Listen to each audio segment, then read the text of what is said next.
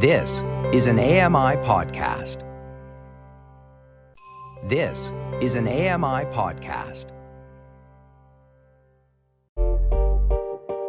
Hey, Dave Brown here. If you enjoy this podcast portion of our show, remember you can watch it live every day at 9 a.m. Eastern Time on AMI TV.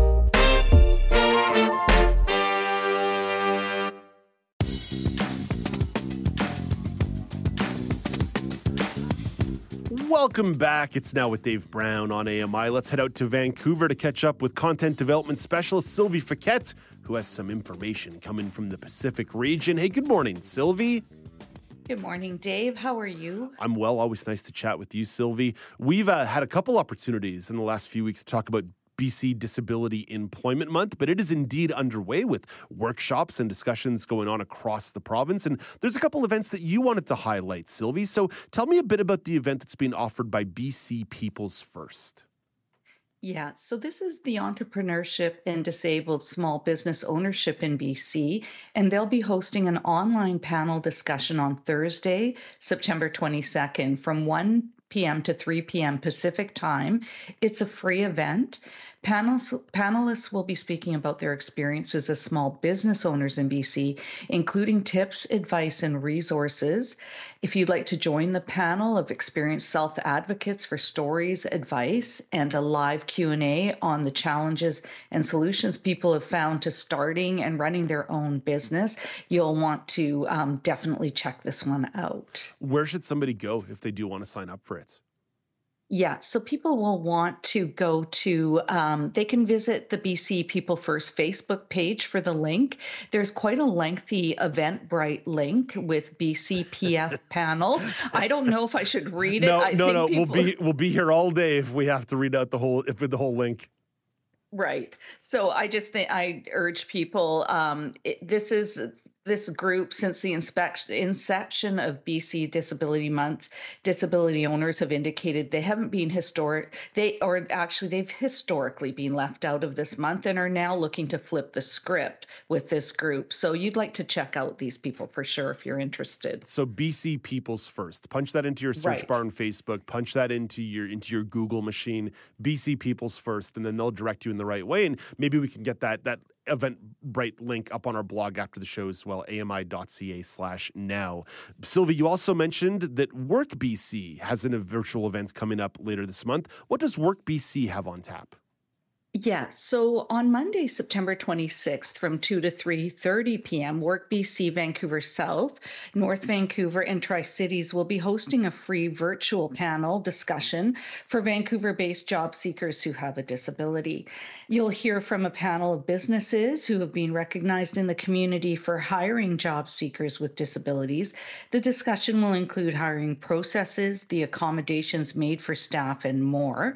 You can register by September 25th, again online. This one is 2022 Inclusive Workplace Panel, a little bit shorter. So check them out as well. Sylvie, let's jump into another story that I know caught your attention. It caught my attention earlier this week as well. BC Hydro has announced that they're going to be retrofitting electric vehicle charging stations to improve disability access for individuals. What were some of the barriers that were currently existing at EV charging stations? Yeah, so there's a story behind this. This appeared in The Sun last week, Dave, and the person behind it is Jacques Courteau, a wheelchair user and Tesla driver, and he says very little thought has gone into EV charging stations when it comes to disability access.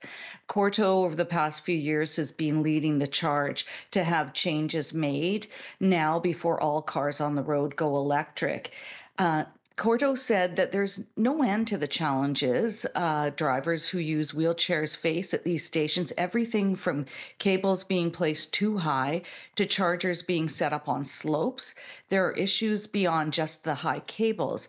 These are really also very heavy, and charging stations usually don't have a disability parking spot. So someone who is a wheelchair user and they pull up, they may not even be able to get out of their car to get into their wheelchair to access the charging station.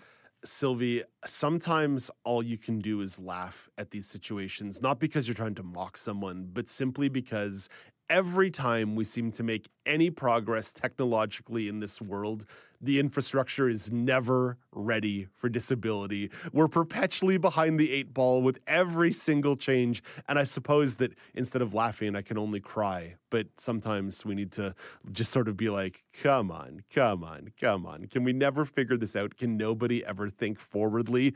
But to BC Hydro's credit, they're working on this. So what are they doing to address the issues at the stations? You're so right, Dave. How many of these stories have we done? It's like perpetual. It's like, oh, a social media company puts an update out. Oh, it's not accessible. Oh, we've got a new computer. Oh, it's not accessible. Oh, we've got 3D printers. No, it's not accessible. It's like just perpetual. But sorry, Sylvia, I don't mean to steal your thunder. No, it really is. So BC Hydro has committed, or they're saying that they'll be retrofitting all EV charging stations to be fully accessible over the next 3 years, and will ensure all sites within its electric vehicle fast charging network are designed for all drivers to access.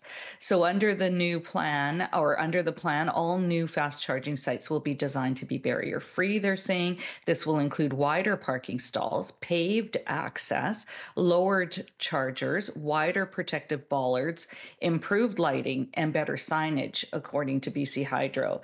So let's hope this goes about. They're committed to it, and they're actually encouraging all hardware vendors to continue improving features on their equipment to make it more accessible by lowering screens and cable management systems. Yeah, there's about to be a major blitz of investment here, not just in terms of the regulation that's going to be putting more electric vehicles on the road. There's going to be a blitz of infrastructure building going on across the country. So yes, this is super frustrating in this moment, but hopefully now that sort of any tender that goes out is going to have these new standards in place. And that's what it always comes down to. We have to develop standards, we have to implement standards, we have to build regulations, because it seems like people are not capable of doing it themselves. Sylvie, on that super happy note, I wish you a wonderful day and a lovely weekend.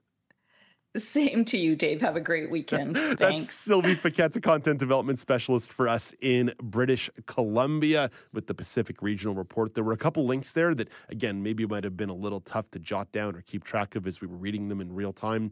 AMI.ca/now. AMI.ca/now is where you can go to find out more. Hey, Dave Brown here. If you enjoy this podcast portion of our show, remember you can watch it live every day at 9 a.m. Eastern Time on AMI TV.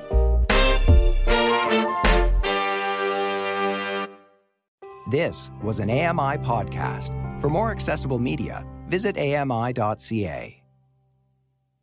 Hi, I'm Jenny Bovard. Join me monthly for Low Vision Moments, where I speak with awesome guests about some of the amusing things that happen when you're blind or partially sighted. Watch on YouTube or download Low Vision Moments from your favorite podcast distributor.